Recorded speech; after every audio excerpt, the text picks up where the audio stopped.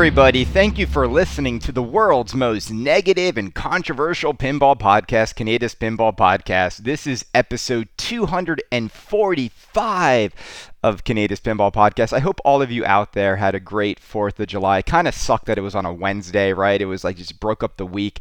I always feel like it's a nighttime holiday where you want to have the next day off. It's so silly that the world's most powerful country can't even celebrate in a way that is meaningful. It's like one day and done. Anyway, I did say the world's most negative pinball podcast because I did find it funny that there are so many new pinball podcasts popping up left and right. And what I find funny is when they articulate their reason for existing.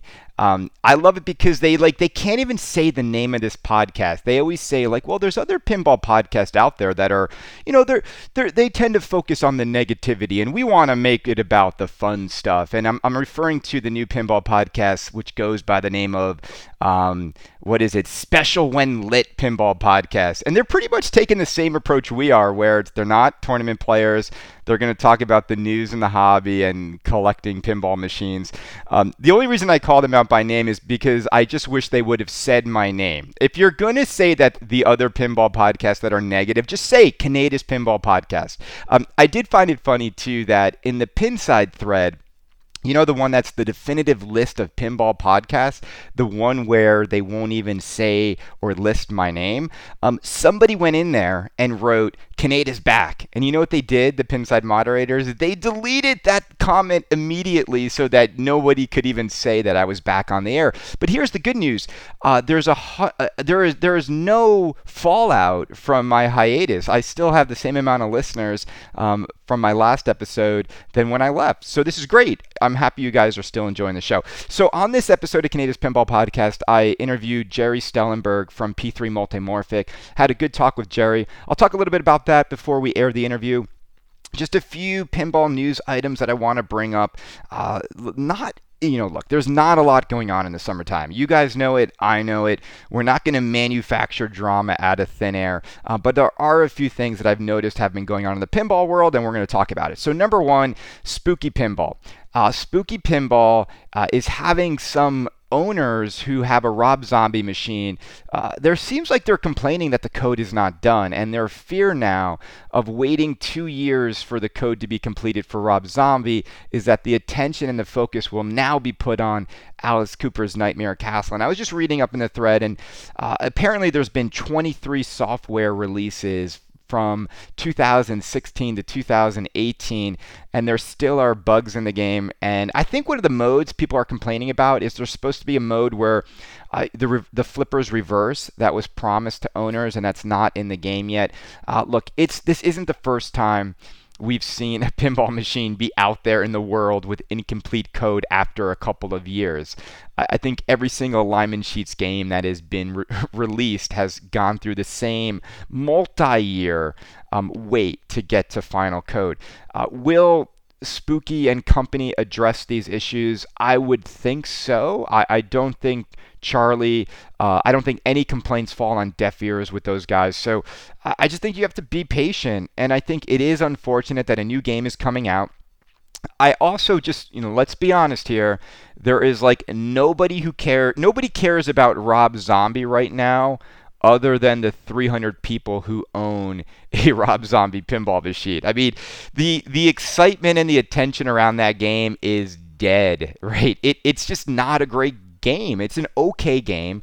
I still think Spooky would consider it to be one of their sort of it falls in the middle of their evolution to go from completely basic game like America's Most Haunted.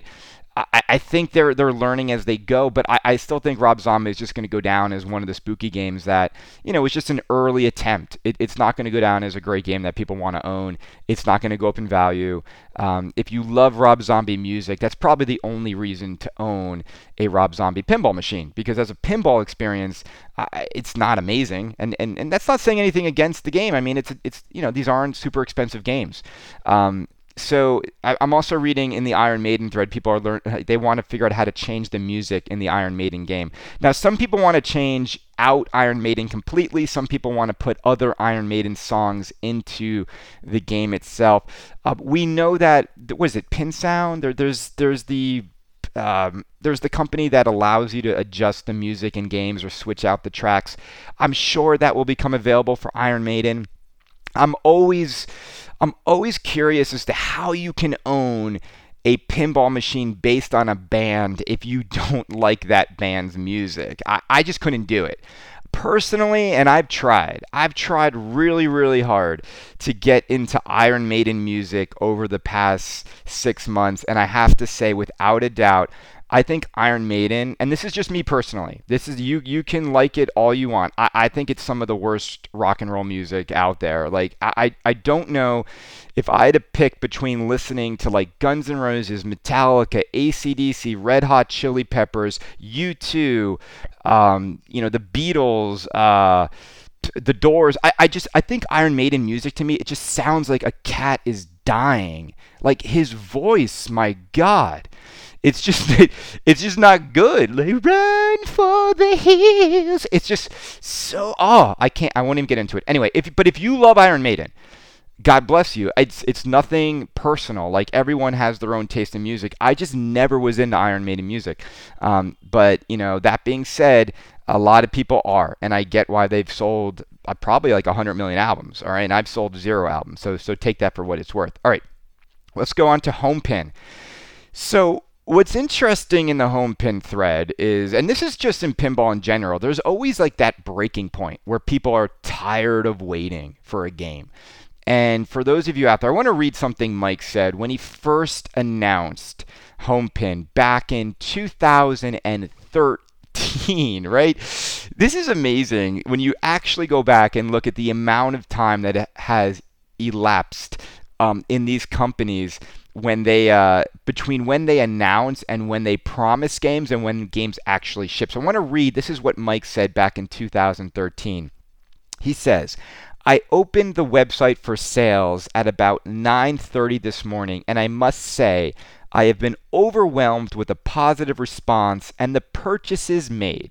Let me just stop there. In 2013, before Mike had made anything, he was selling a product. He was selling something to people. He was taking people's money when he didn't even know how to do it yet. So that's incredible. He then writes, "Thank you all for having the faith in my ability to deliver." Let's repeat that line. Faith in my ability to deliver, which is ironic because he goes to then say what his delivery will be. He says, "I said the website would be updated on the 18th and I stuck to it. I also want to have a prototype at next year's PinFest, and I intend to do my very best to meet this time frame. A condition of my license is very strict in that I must meet a mid-2015 deadline because the licensor has a massive campaign for the 50th anniversary of Thunderbirds, and this pinball is part of that." Should we stop there and add in, should we read that again? Let's read that last line, and let me put in the Marty and Ryan laugh track right after I read the line. Hold on a second. A condition of my license is very strict that I must meet a mid-2015 deadline because the licensor has a massive campaign for the 50th anniversary of Thunderbirds, and this pinball is part of that.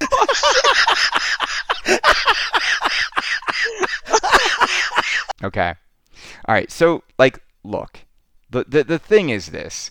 This is just the reality of all new pinball companies that don't know what they're doing, that want to remake every single part, want to make games in China. Home pin has just been off the radar for most of you, right? I know that most of you don't even care about the Thunderbirds license to begin with. It's also funny to me because they were supposed to hit the 50th anniversary of Thunderbirds. Wasn't there another company that was supposed to hit a very pivotal anniversary of a movie? Didn't that company go by Highway and Alien? I love how both companies completely failed to meet the anniversaries of the themes that they were making pinball machines around. And then Mike just updated this yesterday. I want to read something. This is 2018 now. This is the latest. He writes, I mentioned a couple of weeks ago about something delaying our cabinet production, but I didn't want to say much until we had resolved the issue. The Shenzhen government is chasing all factories out of the city as they want the city to become an IT hub. We were stopped from cutting any cabinet wood, and painting was 100% out of the question. We leased an additional premises that is only 3 kilometers door to door from our original factory, but it is in a neighboring Dangangwan where there's not so much restrictions on factories. In the end, we really needed more space anyway, so the second factory is now the home pin cabinet shop. We will cut and paint all cabinets in the new place and move them across to the original factory for fitting and finishing. We have yet to move the CNC and other wood cutting machinery as we have plenty of parts to get on with the moment we'll move the other machine in a week or so. All right, let's just stop there for a minute. So Mike is in China where all of a sudden the government has now determined that he can't cut wood or paint wood in one of his factories, so he has to go into another neighborhood to do that. Can we just stop for a moment and say, wow, sounds like building pinball machines in China was a great move. I mean, what a joke. What a joke. How do you read this stuff as buyers and say, you know what, I'm staying in on this. I feel good about this. It's just such a joke. These companies, I mean, I can't even with the promises that we will definitely ship by 2015, that the fact that now like we have to start another factory to just do the cabinets in. You know, another pinball company that kept having to get new factories was also Highway Pinball. You know, maybe Andrew Highway should join Mike and they should just together we can make the biggest laughing stock pinball company of all time. Like they should really combine forces. Like you could have Mike, he could go off on like all of his tirades and his like racist rants, and then you could have Andrew promising 600 games a month, and you could combine efforts. Why don't they just make it the new pinball game from Highway and Home Pin? It is the new game you'd never wanted. It's called Alien Pinball Meets Thunderbirds, arriving sometime soon in 2039. I love it. Let's just make it happen. All right, whatever. Look, if you got, no one is really in on Thunderbirds, let's be honest. Nobody. Only probably the diehard Aussies are in on this game. The fact that this game just looks so dated. I mean, the orange DMDs, whatever. It's up to you. I'm not even going to go on about the game, but I just think it's funny that that's happening to that game. It's like karma is biting them in the butt right now. All right, let's see what else is going on in the world of pinball. So Jersey Jack Pinball and Pirates production. So this always happens too, is whenever there's a delay or you're waiting to hear when your game is going to go into production, people get bored. You know, it's sort of like Pinside is sort of like people who are waiting for something to open up. You know, when you're like waiting for a store to open and you're kind of just like walking around the mall for 15 minutes with your hands in your pocket, just wondering when they're going to lift the gate. That's what it feels like. And you know when like you're outside the store and it's supposed to open at like 10 o'clock and it's like 10:03 and you can see the employees in there, but the gate's still down and you're like looking in like, hey man, what's up? It's like 3 minutes past, like open this thing up. That's what's happening in the Jersey Jack pinball thread right now. The guys are walking around being like, hey man, it's July. You said this thing was going to be in production by now. Like, what's up? And the reality is nobody really knows. The last we heard is they're waiting for parts. And look, I've said it before. Excitement for this game is just waning. It's someone said this great word that it's just slogging along.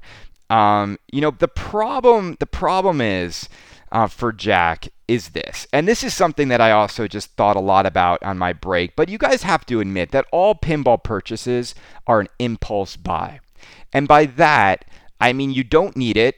It won't. It's unnecessary. It's a toy. It's an impulse. Like almost every toy we buy is an impulse buy. Like you don't need an expensive watch. It's usually impulsive. normally when you buy stuff that's an impulsive toy, you also want to, make sure that it will have some resale value, because you also will get bored of it. That's the other part of people who collect things, is they also know the other side of the coin is boredom easily comes after the excitement of getting something, and then they want the next thing to fill the boredom. So the thing is, an impulse buy requires that you grab people's money when their impulses are the strongest. And do you remember when we saw this game for the first time at Expo? I think everybody remembers it. You could go back and listen to my podcast when we first saw Pirates of the Caribbean, how excited we all were. Remember, people were putting up pinside threads. It's a dark day for Stern. Like, even I was like, it's over for Stern. And we all were so ready to own the Pirates of the Caribbean. How do you feel now? Be honest. How do you feel now? Like, I feel like people could care less about owning the game right now. There is like no excitement because we feel like we've seen it forever. Isn't it weird? Like, it almost feels like a game's already been out because you've been watching videos of it for 9 months. And I think that's the problem. And also, from a marketing standpoint, the last month you want to try and sell your pinball machine in is August. I mean, August is a terrible month to sell someone an impulse buy unnecessary item. People are going on vacation. People are out and about more. They're traveling. They're spending money in other areas. It is the reason why you will never see a big launch of anything in August. Like, the reason why big movies don't come out in August, new products don't launch in August. It is a dead sales month. So it's unfortunate. But when the distributors start calling up people to actually go in on these $9, $10, and $12,000 games in August or September, I think people are going to wait. And my whole thing is this. Because we've waited a year now to get Pirates of the Caribbean, and we already know that Monsters is right around the corner, that Deadpool's right around the corner, that Beatles is right around the corner, that CGC's new game is right around the corner, and you know that unless you really, really, really want a collector's edition of Pirates of the Caribbean, tell me why you'd want to own this game now. Like, really, email me at canadapinball@gmail.com. Why would you want to buy Pirates of the Caribbean at launch? The code won't be complete. A lot of new games are coming out that you might want to spend your money on. And I also think Jack is going to show Willy Wonka probably by TPF. So I would just wait. And the reason why I would just wait is, unless you want the collector's edition, they're going to make Pirates of the Caribbean limited edition forever. Like, you could buy it when it's done. And we also know, if you watch the resale of Waz and of Hobbit, you'll be able to get a limited edition Pirates of the Caribbean game for a couple $1,000s less than it is new, if you just wait. And so, I don't know, part of me is just like, the smart man now just waits. He waits till the game is done and he plays it complete and knows he loves it. The silly pinball collector, he runs after everything new, has to have it, buys it, then, usually is left with like an incomplete game, or sometimes that you get a game and you love it. You don't know. I mean, look, and for some of you guys, look, the guys out there who have 6-7 figure balances, in your accounts, maybe 8 even, it doesn't matter to you. I get it. Some of you guys are taking home paychecks and taking, every month you see checks for tens of thousands of dollars. Some of you maybe even like hundreds of thousands of dollars. It means nothing, all right? And those people, God bless you. I hope to get there one day, all right? I really do. But, I just think it's smart to wait. I was laughing because I was reading Iceman keeps sort of throwing me out there as like this idiot guy who will just buy anything expensive. Like, I'm going to go buy The Big Lebowski for $21,000. Like, let me just say for some, look, I bought Magic Girl for $23,000. I sold it for $20,000. I feel lucky to get out at $20,000. When I bought Magic Girl, I thought it worked. Anyone now who buys a $21,000 Big Lebowski game is problematic. Anyone who buys an Alien LE right now, and more alien than Lebowski, Alien Pinball Machine is a piece of shit. It will break. It's terrible. Every owner who has it is having nothing but tons of problems. So Ice, I'm happy you bought one. I think it's the dumbest game to buy. I don't know. You always go in on everything. I don't know. Maybe play your games you own more and just learn to enjoy them. But part of me feels like some of these guys on Pinside, it's like it's like they almost need to create their own rationale for why they should be on that site every day hyper posting, because they're always in the market for a new game and they always have to be acting within the hobby. And I just think it's stupid. I mean, we all know that Ice has enough games now to satiate his pinball itch, but we all know that it goes deeper and it's more about like clout on the fucking stupid site that these guys are chasing. But here's the thing, you're just chasing your tail, guys, because ultimately nobody out in the real world thinks it's cool that you're some like known guy on a pinball forum. Like it's absolutely the most meaningless existence to have anyway. But look, I hope your Alien LE arrives in one piece, because coming from Australia, that game is going to be thrown around like a rag doll. So let's see what happens there. Anyway, is there anything else going on in the pinball world? Not really. So let me air this interview with Gerry. It was a good talk. I think that the climate in which Gerry is releasing his game is a difficult one. He knows that. We'll talk about that on this interview. Look, I think that P3 Multimorphic definitely, as people talk about pinball innovation, it's probably the biggest leap forward in envisioning what a pinball machine can be. People have seen it for many, many years, and I've said it before, like, it is hard to keep the hype going when you've been around for a really, really long time. And ultimately, when you listen to Gerry talk about P3, he doesn't see it as a pinball machine like a Pirates. Like, it's a platform. But the platform is only as good as the games that are on it. And so, I would like to see newer games come onto the P3 platform that actually like show me everything it can do. And if I were to give Gerry some advice, I think there's areas too that aren't even part of the tech that could be improved upon. Stuff like the artwork on the cabinets. Stern has raised the bar on the artists they're using for their machines.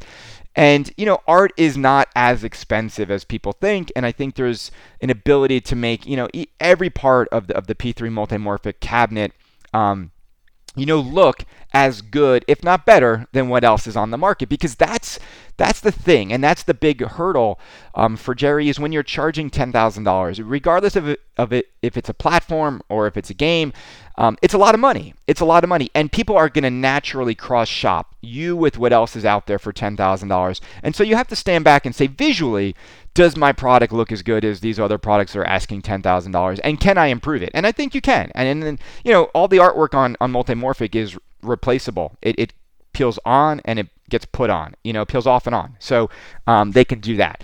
What I do respect about Gerry, a few things, is this show's not always friendly about P3 Multimorphic. And Gerry is a good guy, and he hits me up and he wants to come on and talk about it, and we do that. And I respect the fact that Gerry, he took money from people, he took pre-orders, and he delivered a game to everybody who paid in full. Now, look, this podcast can get really strident, and we can get really opinionated on titles. But ultimately, if you look at where I really go off the handle, and what really irks me, is simply people taking money for something and then not delivering the product. If people play P3 Multimorphic at shows and they want to buy one and they give Gerry their money and they get their game, what is there to complain about? If those people are happy with their game and Gerry delivered on what he promised, that is how the world should work. Okay? Yes, we can have discussions and talk about whether or not we like the games or not, but ultimately, everyone who buys a pinball game should get their pinball game. And this hobby has been inundated and infiltrated by many, many companies that have done the complete opposite. So I think you have to give Gerry credit for that, and he's building this thing slowly. And he's doing what Spooky did which is the only way to launch your pinball company, which is you need to bite off as much as you can chew. So let me air the interview because we talk a lot about it. Everyone, I want to thank you all for coming back to the show. It is exciting to see that we still have as many listeners as we did before. The other pinball podcasts that are out there, let me tell you guys something. Do your thing. Just do your thing. But if you want to call me out, call me out. It's cool. We're all adults.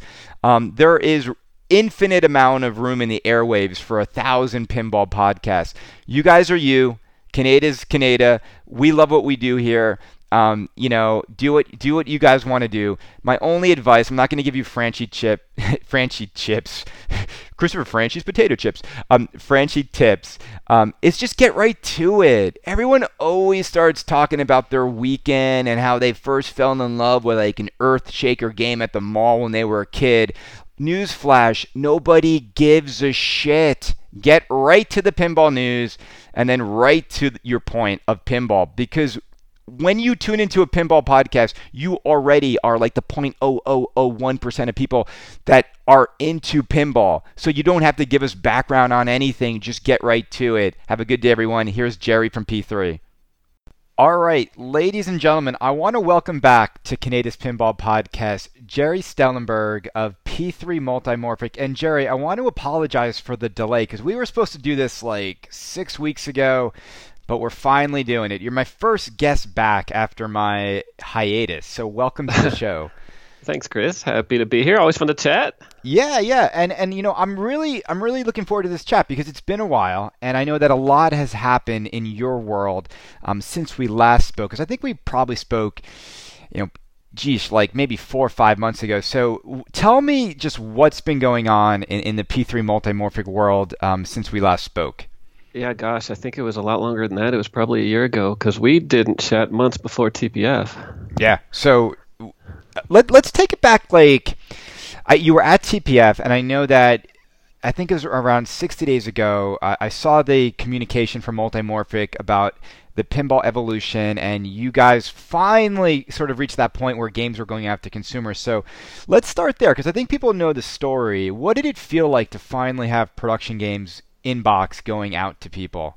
I'm supposed to probably say it's super exciting and, a culmination of tons of work. And the reality is that shipping games to consumers is probably the scariest thing I've ever had to do in my business career, because that's the point where it gets real. And you've built this thing, you've put your passion into it for years, and you've spent all this time and money and gotten all these people to help you. You've made promises to tons of people. You've put this thing together, this brand new thing that no one's ever seen before.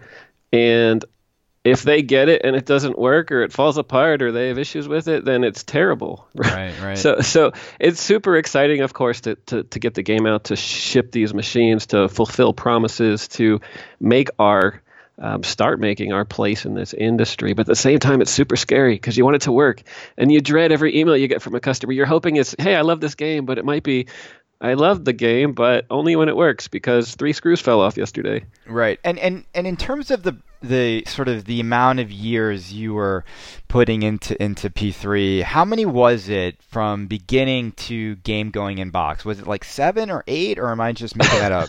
You're totally making that up. We founded the company in 2012.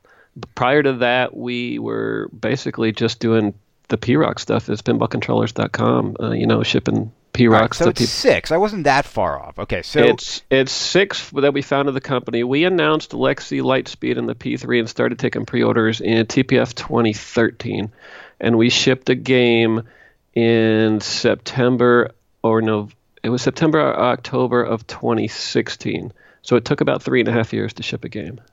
Okay, so game number 1 went to customer in 2016? I'm sorry, no, that was 2017. Okay. So 4.5 years. It was, basically 7, 8, 9 months ago.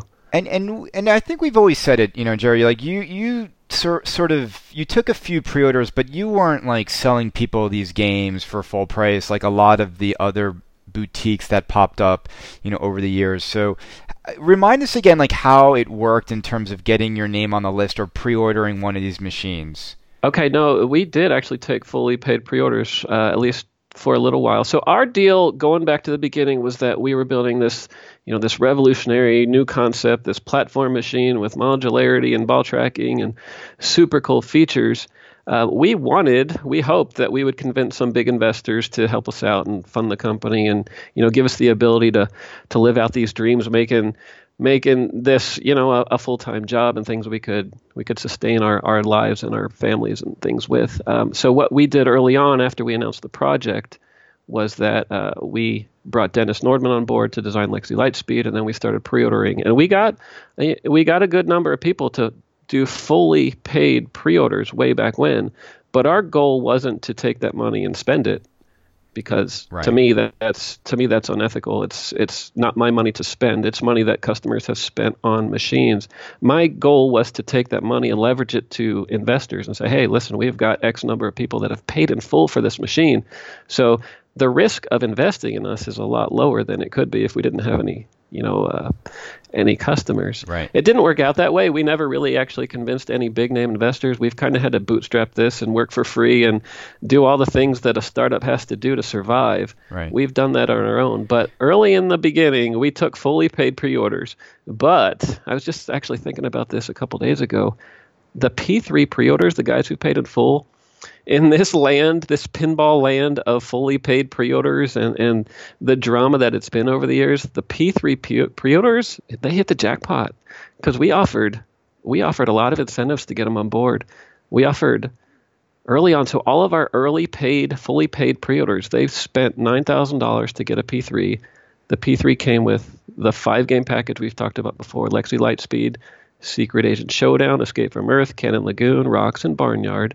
They got a promise for Cosmic Kart Racing when it ships. And the kicker is that they got $50 of credit to our store for every month after they pre-ordered, until we started buying parts for their games. So a lot of them got essentially 3.5 or 4 years of $50 coupons every month.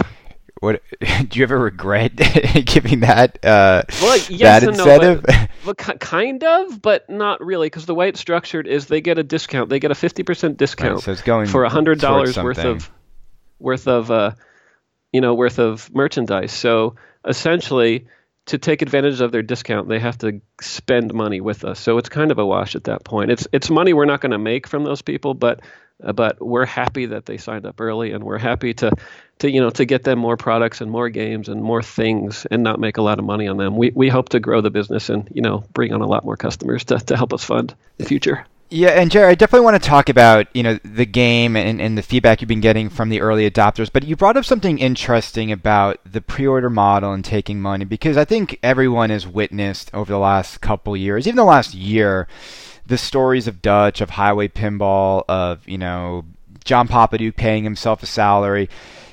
What was it like when you were trying to get investors, and walk me through the process of how do you, continue to go to shows, continue to develop the platform, travel, you've got employees, a lot of the, I'm sure people are volunteering time, because they believe in the vision and in the dream.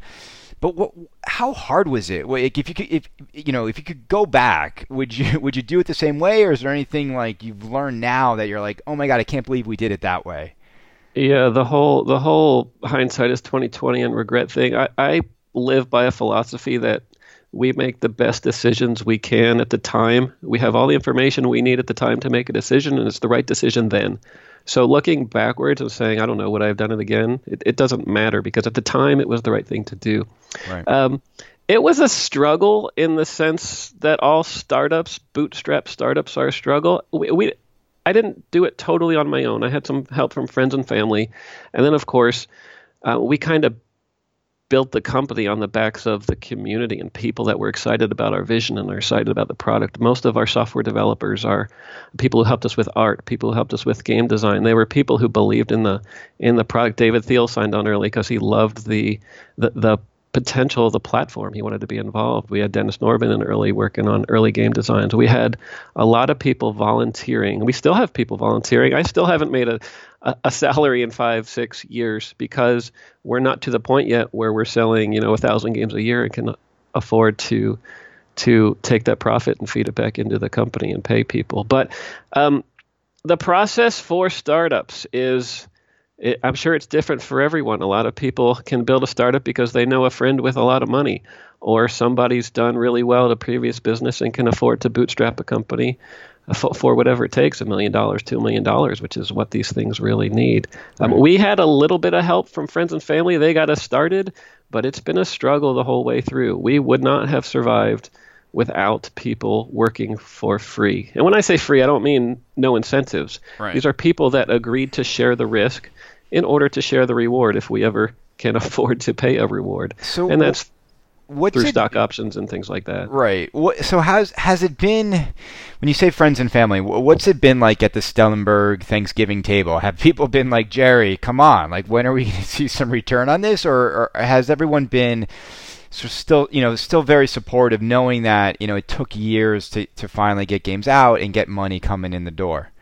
Well, obviously everyone wants to see a return on their money, and they're afraid if they don't have their foot in the development cycle, if they're not day to day active in the company, they don't really know what's going on. But I've always been pretty good about being honest. It's who I am. It's what I do. I'm an engineer. I like to tell it how it is, and if things are going great, I'll tell them it's going great. If things are going poorly, I'll explain why and what we're trying to do about it. But Right. every year we showed progress. Every year we took new machines or new prototypes or started showing off new games.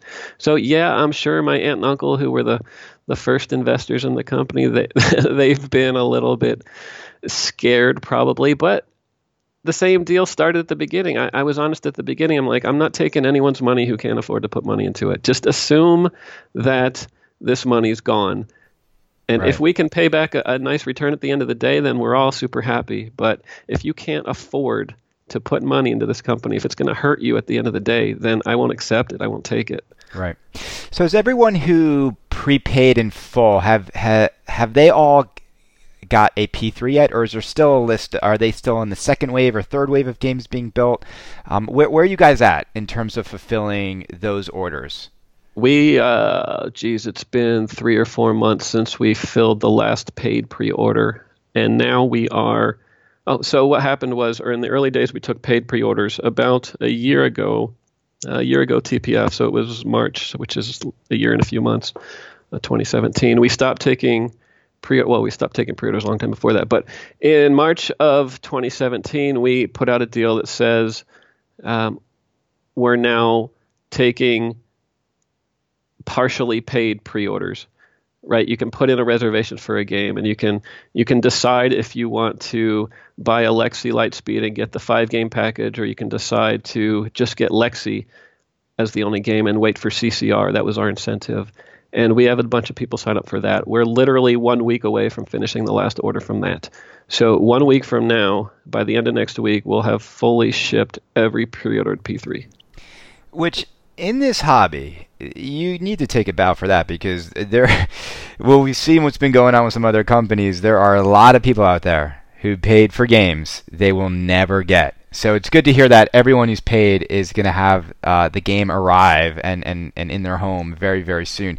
So, Gerry, I'm curious, and you talked a little bit about it earlier on, how anxious and nervous is it to put that first game in the box? Like, what kind of quality testing are you doing on these early games? We've heard stories from American Pinball where Joe Balser's playing every game 40 times. Like, what was it like going through the quality control before you felt comfortable letting these things out of your sight?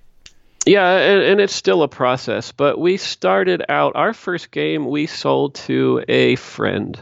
He was a guy in Austin who's, been a supporter of us. He'd come to my house every time we had a pinball party, even before we started the company. He was a good friend of mine and became a good friend of the company. So we had a chance, essentially, to ship our first game under the conditions that if it's too early and if there are things that are broken, he's right down the street and we drive there and fix it. And we had 1 or 2 issues that we had to deal with for him, and we did that. But it's more of a a tense situation when you put when you put a machine in a box and ship it across the country or across the world to someone who you can't literally drive out to their house to help. Right. Some of our first games went to Europe, went to Australia, went to New Zealand, a couple went to Canada, and that's nerve-wracking every time.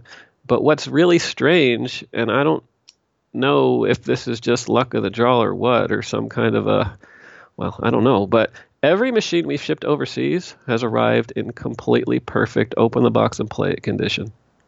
We've had issues we've had to work through with some domestic people. I'd say about 50% of the games we've shipped so far in total, 50% have worked perfectly, nothing wrong out of the box. Maybe 30 or 40% had minor issues, loose screws, loose cables, little things like that. And 5 or 10% just took super rough, heavy shipping and had some pretty major problems that we had to deal with. But, it's a process.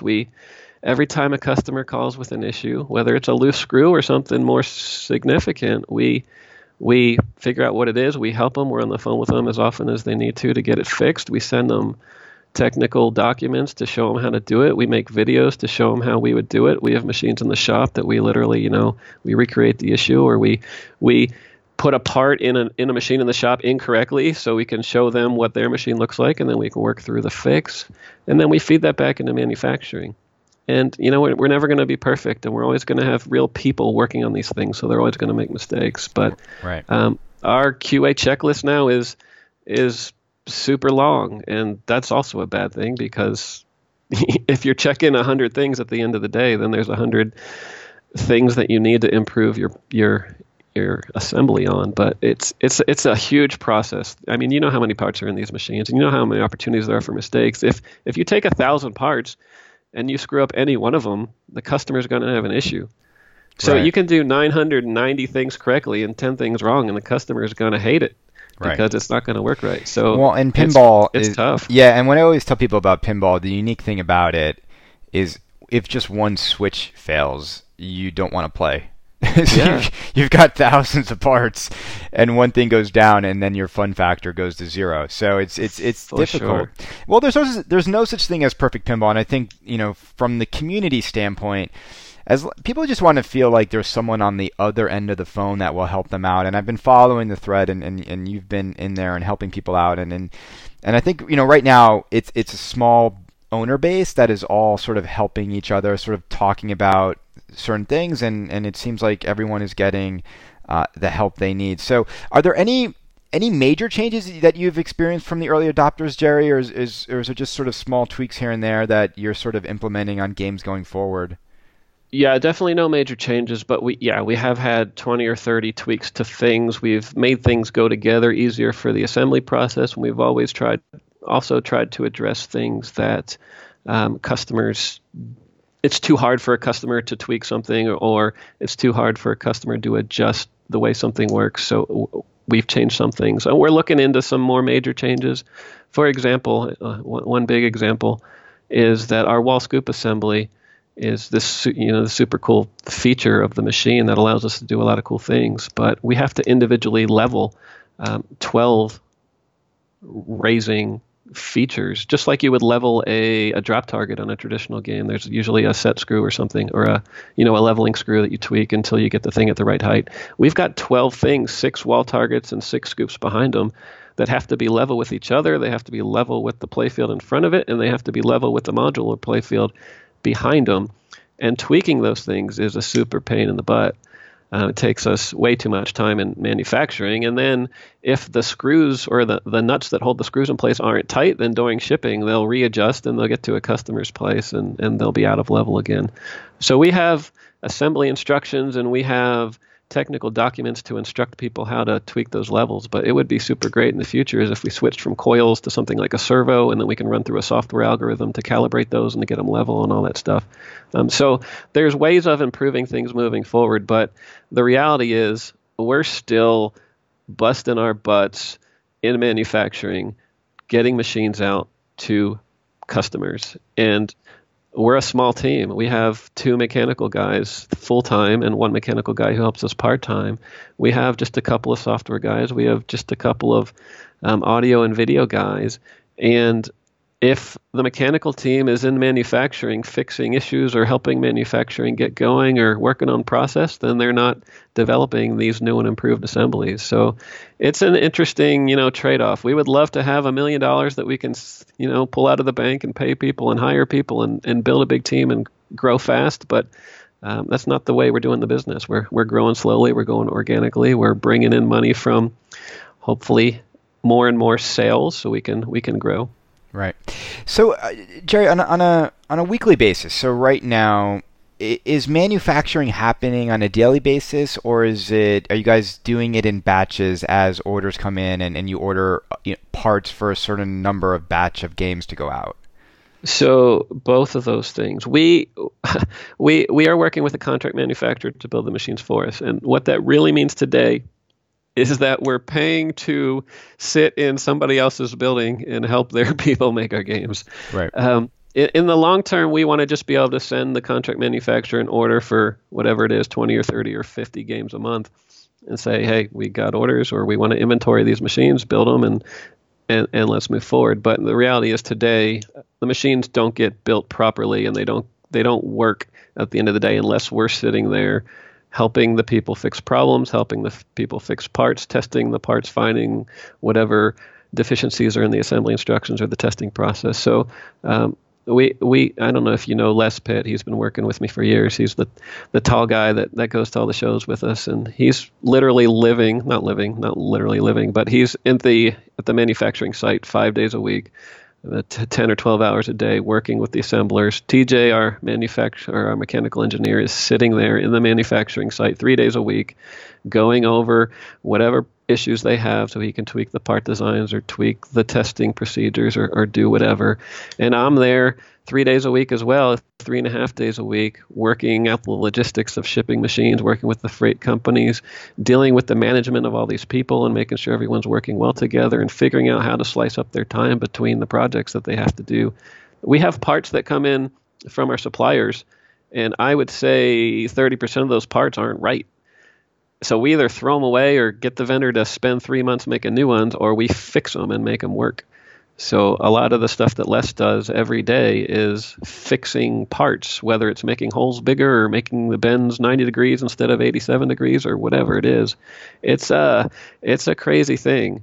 There's tons and tons of work to do every day. Right. And I mean, I've heard this story, not just from you, Gerry, but from other people I know in the industry, that manufacturing pinball is a nightmare to get it all right and to get everything going, which is why when a machine actually is playable in your home, it is a small miracle. It is a small miracle that it arrives and everything is working.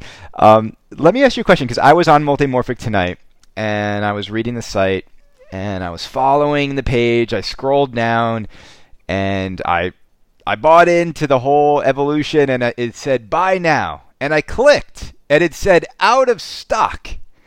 So I couldn't even buy it. So talk to me about someone who is in the market for one today. They see the out of stock. Where are they on how far down a list are they? If I were to order today, when do you think I would get a game? Order a game today, it'll ship in 4 or 5 weeks. So like I said, we're 1 week away from finishing our last, what I call paid pre-order, which is the orders we took about a year ago for the people who got the promotion to buy early. Now there are, in the last few months, we've gotten a bunch of orders from TPF, people who just put deposits down, basically people who clicked on that link and said they want to put $1,000 deposit down and get a game. So we have 2 to 3 weeks worth of those customers to fill orders from. And then after that, we're building to ship immediately. And we're hoping to, build up a whole bunch of games and ship them to distributors and also fill orders immediately on the website. So order today, you'll get a machine in 4 or 5 weeks. Great. And are there any main distributors, Gerry, that you want to call out on the show that people should be aware of? So we've been talking to tons of them. We work with Rob Anthony. He's been, driving around the country, going to shows, showing the machine off for us. But I've held off on all the conversation with distributors because they all want machines, and we haven't had them to sell. We've been back ordered for a long time, obviously, now. So when we get 2 or 3 weeks farther, that's when I call distributors and say, hey, listen, let's work it out. How much allocation do you want? We're going to build X number of games this month, and we'll have some to send to you. But until we can do that, it doesn't make any sense. Right. I can work on relationships, and I can tell someone that they'll be the go-to distributor, and we'll get all the machines to them or whatever. But until we have machines, none of it matters. That said, I get literally 3 emails a week from distributors saying, hey, We want to work together. Right. And I'm like, we're almost there. We're almost there. I'll talk to you in 3 weeks. Right. Well, and that's smart because, I think we've seen sometimes with new companies, distributors, I'm just going to say it. I saw this, I think, a lot with American Pinball is they had so many distributors selling Houdinis, but they just didn't have manufacturing really ready to go to have that many orders coming in, because then you just have a lot of people who get upset that they bought they ostensibly feel like they bought a game early and they expect it soon, but if you spread your allocation too far and wide without enough manufacturing to supply that allocation, no one's satisfied, right? People just have to wait a really long time. So I think you've controlled expectations by not going out like that. Well, part of it's that, but there's more to it, because the P3 is this machine that some people still aren't sure what it is or why they'd want it or how it's going to be different or maybe it's too different. I mean, I've seen, so we sent a machine up to Jack Danger a few weeks ago and he streamed it for us. We recently sent a machine to Buffalo Pinball to stream it for us. And every time I get on these streams and watch people play it, the same thing happened at the Buffalo Billiards. They did the Bat City Open last weekend and they were streaming it. And there's probably 50% of the people on the streams are like, what is that? I've never seen that before. That looks really neat. And so we still have a huge potential market, but all these people that are buying machines today for shipments tomorrow of whatever they are, Houdinis from American Pinball or Alice Cooper's from Spooky, they're people who are used to traditional pinball and they know exactly what they're getting, or they think they know exactly what they're getting. And they're not so willing to pre-order to buy this concept that we've been pitching. They're waiting to see machine shipping and to see games for it. So part of it's because we want to manage growth and we don't want to, sign up a lot of people to buy it until we have machines to ship. But it's the flip side too. People need to see this game. This is a game where people walk up to it at a show and they're like, oh, this isn't nearly as bad as I thought it would be. Right. Well, and at the price point, at $10,000, when you look at the rest of the hobby, I mean, at that price point, that is like the LE collector's edition price point where people usually will only spend that much when they're emotionally pulled into some theme that they just have to have, right? That'll be like nailed to the floor and they're willing to splurge. The P3 is a platform. It's not trying to sell you one game. It's trying to sell you a platform that can play multiple games for years, so you don't have to keep buying, another box. Yeah. And that's just there's a level of education, and to your point, there's a lack of awareness of how that might work into what they're used to within pinball. Now, let me ask you a question, Gerry, because I'm curious about this, because you also invented P-Rock, correct? Yes. And P-Rock is the engine that has actually pretty much opened up the boutique pinball world. So I want to let you know that I get a lot of emails from people when I do give you, I think sometimes I give you some shit on my show, right? I get emails from people being like, you do realize that like P-Rock is the reason why we have X, Y, and Z, and they're right. So I want to let you know that you should be very proud of the engine you built. So when you see a game like Total Nuclear Annihilation running on your engine, Scott Denisi's game, he took a much more simple approach and unique approach to pinball, and it's been a phenomenal success for Spooky. I think now there are over 300 games have been ordered, and I think are out the door almost. Do you ever, couple questions, how do you feel seeing your engine sort of drive so many games people are excited by? And also, do you ever ask yourself, why didn't I just go that simple route? And sell 300, 400 games and get some revenue in the door, and then maybe take more of the innovative leap? Yeah, two very different questions there. So obviously, anyone who creates something new, they have their own motivations for doing so. I personally like creating new ways of using technology to do cool things. And originally, actually, I created the P-Rock because I had this vision for a P3 and I needed a controller for it. But along the way, we started pitching it to the community and seeing what people wanted to do with it, and it kind of grew organically into this controller that people could use for custom games. I spend probably 30 or 40% of my day every day, even when I'm at the manufacturing plant, I'm sitting there online talking to developers of projects using our boards. We have a Slack channel where developers hang out, and we talk them through design questions. We talk them through problems they're having. We talk them through the software configurations or the software tools. I still love that. I love helping people take their passion, take their ideas, and implement it into games.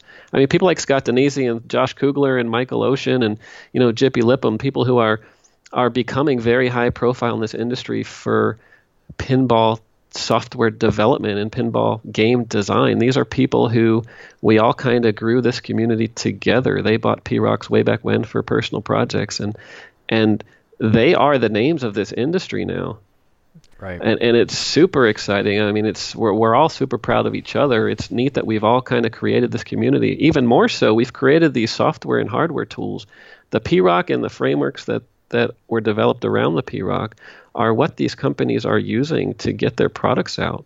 And we've got active developers. Michael Ocean's still on there every day solving problems, framework problems, or adding new features to the framework to help people like Spooky and people like American Pinball get their machines out the door.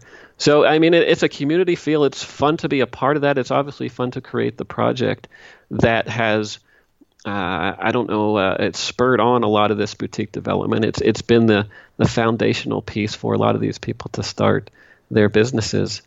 Right. Sorry, now that I talked so much, I forget the other part of the question. Well, I just, I guess the point too, the thing I was asking is, you've blood, sweat, and tears for years, innovating and making, a completely new platform on how to envision pinball, and you put your P3 next to TNA with no ramps and, cool sound system, cool lighting. Are you ever just like, oh, come on, I did all this work and, these guys are selling this thing left and right, and it's like going in the other direction. It's simplifying pinball where, you're innovating and, clearly there's a market for TNA as the sales have shown. Did you ever just kind of be like, oh man, maybe we should have just gone a little simpler first and then taken more of the leap to where we're at? So in retrospect, like I said before, I don't like to play that game, but the answer is totally no. I had these discussions 6 years ago. We had people that are like, dude, what are you doing? Why don't you just make a game, get a game out the door, fund your company through the development of a game? And, this whole process leading up to me starting a company, I used to sit there and talk to people and come up with ideas. I've always been this guy with ideas. I want to do something. And I kept trying to find the idea that I wanted to do. And there's a whole backstory here that I started a company to do something else, and that kind of drifted away. And while I was doing that, I got more into pinball. But I've always been somebody who gets these ideas or talks to people about ideas, and I don't care about the idea unless it's something that I feel something for. It's got to drive me. It's got to be something that I'm passionate about. And building another pinball machine with a different theme or a different layout or whatever, and selling it as a one-off game just never interested me. I had zero interest. People still, I heard you say it on a podcast a few months ago or a couple months ago, and I was like, no, I don't have that regret at all. I don't want to do that. It's not what I want to do. I want to create something new and cool and exciting. I want to give people the ability to enjoy pinball in a different way. I want to give people different value for their money. I want to give developers this platform that they can develop cool games on. I don't care that it's been a struggle because I love what I'm doing and I love what we're creating. And the people who get our vision, the people who come to us at a show and they see this platform machine for the first time and they stay in our booth for 4 hours watching people play and thinking about all the cool ideas they can do with it, those people justify all of it for me because it's super awesome to create this thing from scratch, designing something from the ground up that enables so much more than existing products. Right. So yeah, it'd be nice to have a lot more money and to sell a game and to have 300 machines sold under our belt and shipped and be able to sustain the business. The flip side is we're leveraging that anyway because we're selling P-Rocks to Spooky and to American Pinball and hopefully to Circus Maximus for Kingpin. And of course, we sold them to Dutch Pinball for the Big Lebowski. We're making money on the sales of boards to companies building machines. So we're still able to help fund our business that way. But ultimately, the answer is no. I want to do the P3. I want to create this machine. I have no interest in another single themed game. Gerry, and I totally respect that. Walk me through P-Rock and how it works with other manufacturers. So, is there a licensing fee for them to use the software, or are they just is the cost the purchasing of the boards? How does it work if I'm a company and I want to use your system? So the P-Rock itself, and most companies, so the original P-Rock board is a board that was backwards compatible with WPC and Stern machines. People use that for rethemes and stuff. Most of the new companies designing new machines are using what we call the P3 Rock, which is a next generation version of the P-Rock, which coincidentally is named because we're using it in the P3. So it's the P3 Rock. It's a set of driver boards, it's a set of switch boards, it's a set of LED boards, and altogether it's a hardware system. There's some firmware running on the boards that handle a lot of the low-level circuitry and logic that control switch matrices, well, actually there aren't switch matrices, we use direct switches, but there are coil controls where you can issue a command to pulse a coil, and the hardware does all the timing for that, and lamp schedules and LED fades and all that stuff. The hardware system is something people buy. It's a product. You go to our website, you say, I want to buy one, or I want to buy 1,000 of them. Or you talk to me directly and we work out a deal and we ship you a bunch of boards for your machine. The software frameworks, we had a couple other people that were a part of developing the software frameworks, but we developed those as open source community projects. So we don't own the software framework. Something like PyProc Game, which is the original Python framework people used to develop games using the P-Rock, has been, software term is called forked. People have copied it and then extended the functionality of it. Michael Ocean developed, with some help from Josh Kugler, they developed an extension of PyProc Game. They call it Skeleton Game. It can now do HD graphics and a lot of additional functionality to help people get started. But those software frameworks are open source. Free to download, free to use. Another one is the Mission Pinball Framework that was developed as an extension originally of PyProc Game. Then they kind of forked it off completely, and now it's a different animal. But those are two software frameworks that people can download and use for free. So we make money on selling the boards. Software framework guys usually make money by offering their services to help companies, add features or whatever to their machines. Okay, got it. Well, that's good. I mean, you've got money coming in from P-Rock. You've got orders coming in for Multimorphic P3. 4 to 5 weeks, people. If you're listening to the show and you're checking out information on it, 4 to 5 weeks if you order today. Question, let's see. I asked some listeners to write in some questions. Someone wrote something, and I just wanted to ask you if you felt responsible for this. But they said, now that Spooky has switched over from the Pinheck system that Ben Heck developed to the P3 Rock system for Alice Cooper, for TNA, they wanted me to ask you if you felt responsible for Ben Heck leaving the pinball hobby.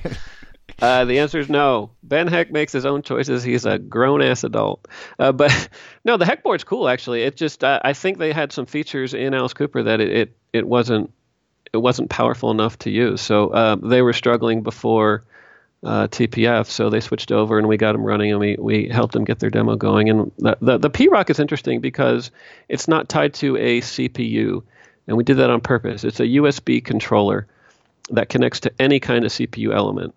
So, for example, in a traditional type of game, you can run a pretty low-powered CPU like a Raspberry Pi, or I think Spooky's now using a thing called an upboard, or a small Intel processor or something on a small motherboard. And whereas on the P3, we're using the exact same P3 Rock control system, but we're driving it with a big computer motherboard with a high-end graphic card and all that stuff, so that we can push crazy dynamic graphics on the screen. So more or less, I mean, I don't know what happened between Ben Heck and Charlie. I assume it was a friendly breakup and Ben just wanted to move on. I know didn't he stop doing his show too?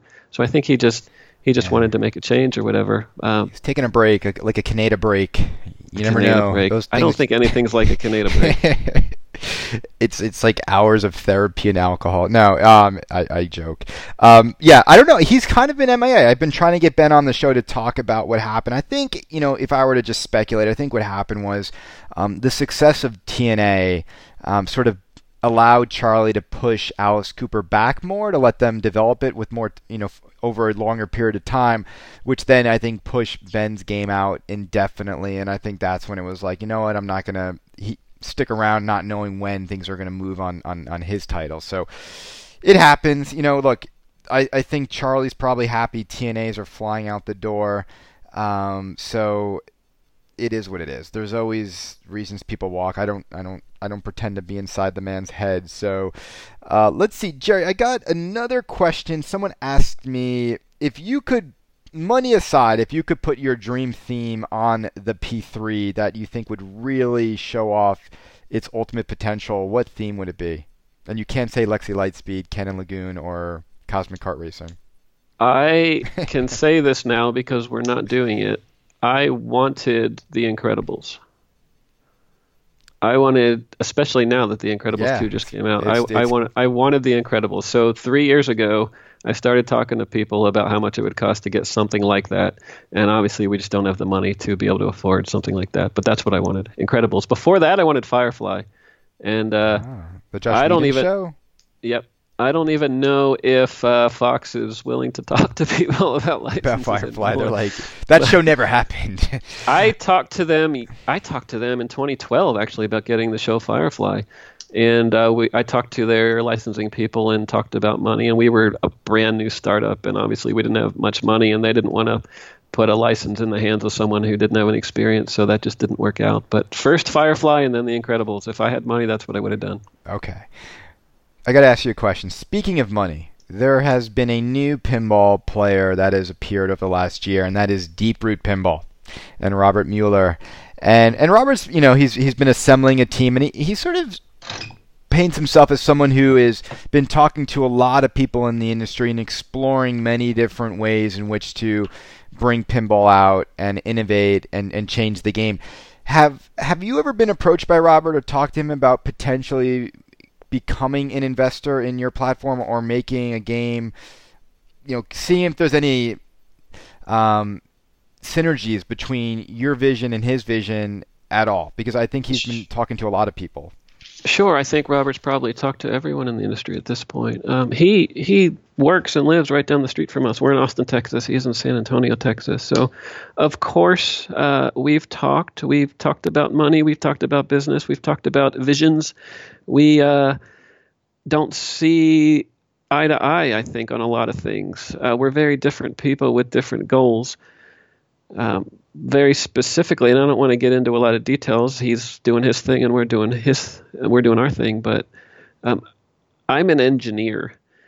What I did in my life was build products. I like coming up with ideas and then implementing them. I like doing the low-level implementation and making things work and testing them and fixing them. That's what I do. I tell people the truth about what we're doing. I tell people the truth about what our plans are. And that's just the kind of person I am. I'm big on saying what you mean, doing what you say, and working your butt off to make your customers and your employees, respect you and you respect them, and everyone kind of works together well. I'm not big on talk. I just want to build a product. The flip side is he's coming into this industry with tons of money, right? He's spending money. He's paying for people. Who knows? They may be perfect. They may be super successful. They might bring in these super new ideas and create something amazing. He's certainly spending the money to make it happen. But on the flip side, you're nothing until you ship a product. Right. And you can say whatever you want. You can tell people they suck and you're awesome. You can tell people that you're going to do something amazing. And frankly, a lot of the stuff that he's saying are things that we've done. This innovation, all these things, creating this system that's different, changing manufacturing, changing control systems, doing all these things. We've already done all that. We have patents to protect all that. So I'm actually curious to see what they're planning. I hope he's successful. I hope he grows the industry. I hope he brings a lot more people to the industry, because then we can sell to them too. Right. On just a purely, this is just a basic question. Are you bored by like just the same when you see Stern just releasing the same type of game over and over and over again? Am I bored? I'm not bored. I'm excited that no one's stepping into our space yet because we're doing this new and different thing. And the longer it takes anybody else to innovate, the longer it takes anyone else to break into these new and cool features like ball tracking and modularity, the longer we have to build our brand and create this catalog of games. And I kind of enjoy the fact that nobody else is innovating. Right. And maybe I'm the stupid one. Maybe Right. no one else is innovating because customers don't want innovations. Well, But that I was going to play devil's advocate and say, so you're Stern and you're selling thousands of games a year, right? And they're pretty much making the same game over the last 30 years with just better artwork and better displays now. But for the most part, the game hasn't changed much, right? And yeah. do you ever worry, Gerry, that maybe the buyer just won't change either? That pinball might be stuck like where it's at, and this is all people need to get excited by pinball is like what Stern and Yeah. Jersey Jack is putting out, and maybe you leaped too far. Yeah, yes, that's certainly a risk. Although, at least right now, like I said earlier, we're still back ordered. We're still not able to fill all the orders that we're getting, and we have plans for leveraging distributors and growing. So, I don't think that we've developed a product that won't be super successful. Every time we bring out a new game, every time we bring out a new feature, we're creating more interest in the product, and we can't build them fast enough yet. That said, I mean, looking at the other side of the street, the grass is greener. It'd be nice if we saw this community of people. If we saw 1,000 people that are like, you know what? If you had a machine out there today that we'd buy it right now. Yeah, it's always nice to look at that, but the reality is we're doing what we like. We're creating a product we enjoy. We've got people that are passionate about it, and we're growing into that market. People are learning about it. People are understanding it. People are buying it. And I say this all the time. While someday maybe we'd like to be as big as Stern. I mean, some people say they don't want to be as big as Stern, and I don't know if that's just them trying to talk themselves down or explain why they're not growing super fast. But there's valid reasons to build a lifestyle company and just build enough for to keep you happy and to sustain a small community of people. But while someday we might want to grow and be that big, we can't just wake up tomorrow and if we had $1 million, go spend it on 10xing our manufacturing capabilities. You have to manage your growth. You have to start small. You have to build a product. You can work out the bugs. You can ship products to customers. You know what? If we sold 100 machines a month, 1,200 machines a year, and we had a manufacturing issue because we haven't had enough time to sort out everything, then we have to fix 1,200 machines. If we're selling one machine a month, we only have to fix 12 machines. And of course, those are both extremes for us right now. We're somewhere in the middle of that. But you have to manage your growth. I am growing as a manager of a company. We're learning how to interact with our manufacturing people. We're learning how to support customers.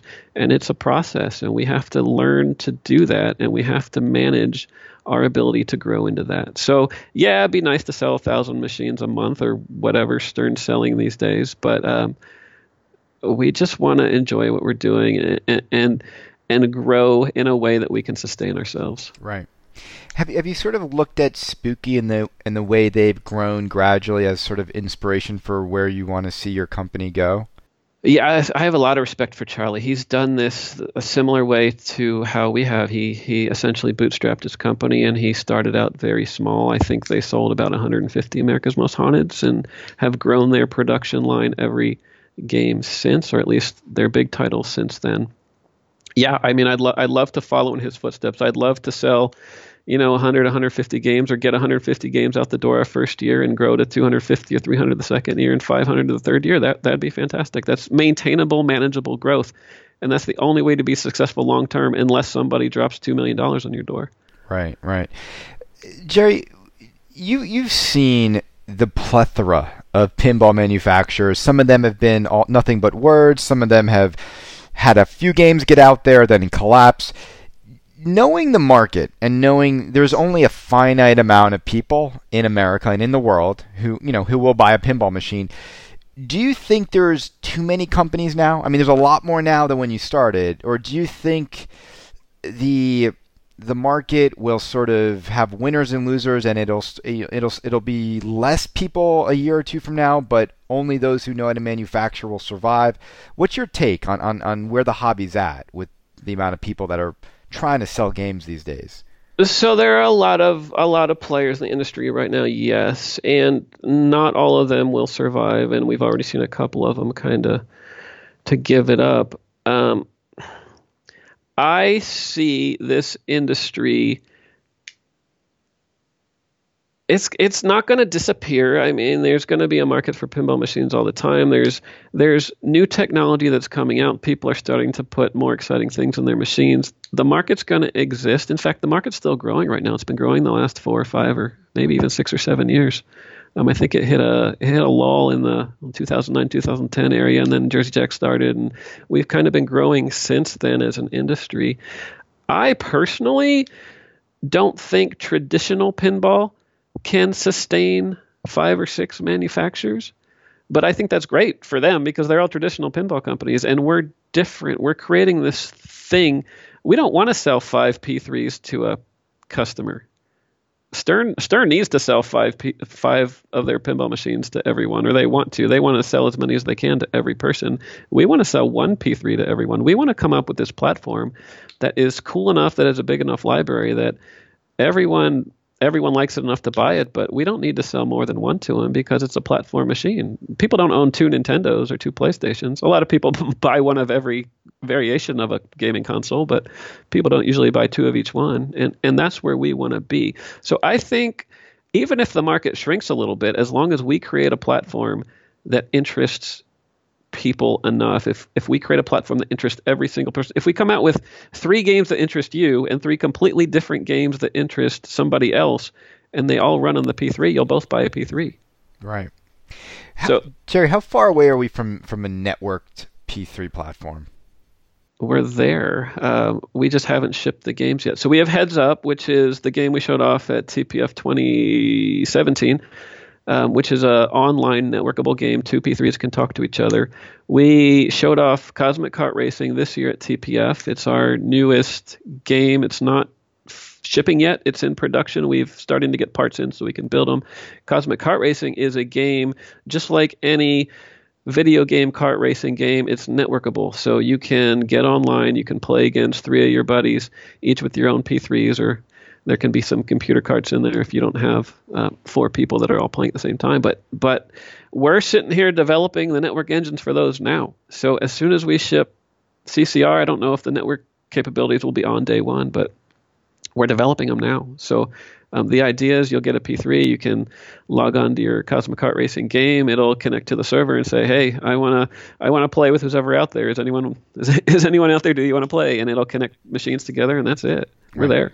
Are you ever surprised at how far behind the pinball hobby is with regards to technology like connectivity and internet? And it still is very archaic the way we're sticking USB sticks into games to update them. Why can't it just be like Wi-Fi connected and update? It's like we're still living decades in the past with a lot of the games. So you as a consumer of pinball, you want cool stuff. You want your life to be easier. You want cool features. But now if you're going to keep buying games that don't have those features, then there's no reason for manufacturers to create them. Right. There's no reason for somebody to go spend, a few $100,000 to put a team together to go develop features that are going to create 0 more sales. It's return on investment. There's no point. The only reason a company is going to create those features is because they want to enter the market. They want to create something and carve out a niche that they can sell into, and that's what we're doing. So now that we're doing it, here's the interesting thing about this industry. Back to your other question, well, we've got 5 or 6 players in this industry now, and as you mentioned, well, we both kind of discussed, we don't think necessarily that the industry can maintain all these manufacturers. So at some point, there'll either be someone who just wins, Stern's big enough, they can maybe survive long enough to watch all these companies start drifting away, or if companies start consolidating and taking these ideas from each other and combining them into a platform. Let's say company A sells 2,000 machines a year and company B sells 3,000 machines a year. If they combine, they're selling 5,000 machines a year, and that's a lot more to a single company's bottom line than if you split it up. So the fact that we have this technology, we have this multi-game platform, we have these high-tech features, ball tracking and network gaming capabilities, and profile systems and all this stuff that's kind of new technology for pinball. If somebody wants to, if a big player wants to differentiate themselves, they don't have to develop it. We have it. They can just buy the technology or work with us to make it happen. Right. Couple more questions, Gerry. Because yeah. Next, new games coming out for you guys. Like, what anything in development that you're super excited about? That Yes. There's a tentative release date that is going to be. Is it going to be Expo, TPF? Like what? No. Oh. Sooner yes, than that. There's a lot in development, but the ultimate but, we are past the point of pre-announcing games. We don't need to do it anymore. We are a couple of months away from shipping Cosmic Kart Racing, and we're not just going to ship a game and then start a new project. So, I mean, obviously, we've been working on projects throughout the process. We have a few mini games in development. We still haven't shipped Heads Up or Wizard or Grand Slam Rally yet. So we've got to get those out the door in a few months. We've got to get Cosmic Kart Racing out, and we already have people working on new mini games. We have third-party developers who are using our dev kit. I got an email. It was out of the blue. It was about 3 or 4 months ago from a person I'd never met before, and he emailed me and he said, "Hey, I think your pinball machine is really cool. I'm a game developer. I want to make a game for it." I'm like, "That's awesome, but that's weird because he doesn't have a machine and he doesn't know the market. He just saw a cool platform, and I emailed him an early version of the dev kit, and literally he emailed me last week. He said, "Hey, my game's ready for beta. How do I get it out to people?" Right. Like, that's super cool. That just we didn't have to support him. We didn't have to tell him how to use the dev kit. He figured everything out on his own. He built his entire game, and he's ready to test it. And that's awesome. We have three games in development from people close to the team, 3 mini games, and we've started on the next game that comes after CCR as well. But no, I'm not going to go and announce dates or timelines or anything else because we just want to work on games and get them out when they're ready. There's no 6 days of Multimorphic coming at TPF, so I can't report that. Okay. I mean, hopefully there's a few thousand days of Multimorphic, but we'll see. Well, Gerry, I really appreciate you coming on. I mean, the hour goes fast. It's been an hour. We've been chatting. Any final words you want to say to if I still have some listeners left, they'll hear it next week when I revive the show. But any final words? Yeah, so multimorphic.com is our website. Check out what we're selling now. We are trying to revolutionize. Well, we're not trying to revolutionize the industry. We're trying to bring revolutionary products to the industry. We're trying to bring new ideas. We're trying to give people more value for their money. We have shipped machines. We're shipping machines. We're finishing up the pre-orders. And what I want you to know about me is that I live my life in the minds of customers, in the lives of my employees, and I don't feel right unless they're getting what they deserve. If somebody gives us money, they spend money, they buy a $10,000 pinball machine, then I'm going to do everything in my power to make sure they get what they deserve. They get the value they deserve. They get the machine they deserve. They get a functional machine. We can resolve any problems that they have. And that's just the type of person I am, and that's the type of business I want to create. So if you invest in our machines, if you want to participate in development of games, if you want to be a part of this called an evolution of pinball that we're trying to push forward, then we'll do it together. We'll be passionate about what we're doing, and we'll make it happen. I think that's very well said, Gerry. Well, Gerry, thank you for coming on. Again, I apologize for the delay. I'm happy to hear that orders are coming in. It's exciting to see that it's sold out on the website. So, for those of you, 4 to 5 weeks, as we said, if you're looking to get into P3 multimorphic, and I would encourage people to. There's a lot of good videos online. Of the platform in use that you can check out. Check out like stuff like Lexi Lightspeed, P3 Multimorphic. And if you're at a show, I think ultimately though, the most fun I've had, I'd never really have fun to be honest watching pinball videos. It is going and playing the machine at shows. I think that is where you really will get what the platform is about. So yeah, and the P3, it's proved itself over and over again that it's a machine that you have to play, you have to touch it, you have to feel it, you have to understand the fact. It looks like virtual pinball sometimes. It's not. It's physical pinball. It's a real ball rolling around a play field, hitting physical things and interacting with virtual things at the same time. But it's this product that a lot of people look at videos and they think it's not something that will relate to them. And then they go play it and they're like, holy crap, this is cool. Right. Well, Gerry, thank you so much. Have a great 4th of July. This is going to probably air just a little bit after because I think my revival show is that day. So this will be up probably that Thursday, Friday. But thank you again for coming on, and I hope to talk to you soon and see you at a show in the near future. Yeah, thanks, Chris. I always appreciate it. It's always fun chatting, and best of luck to you and your show too. Thank you.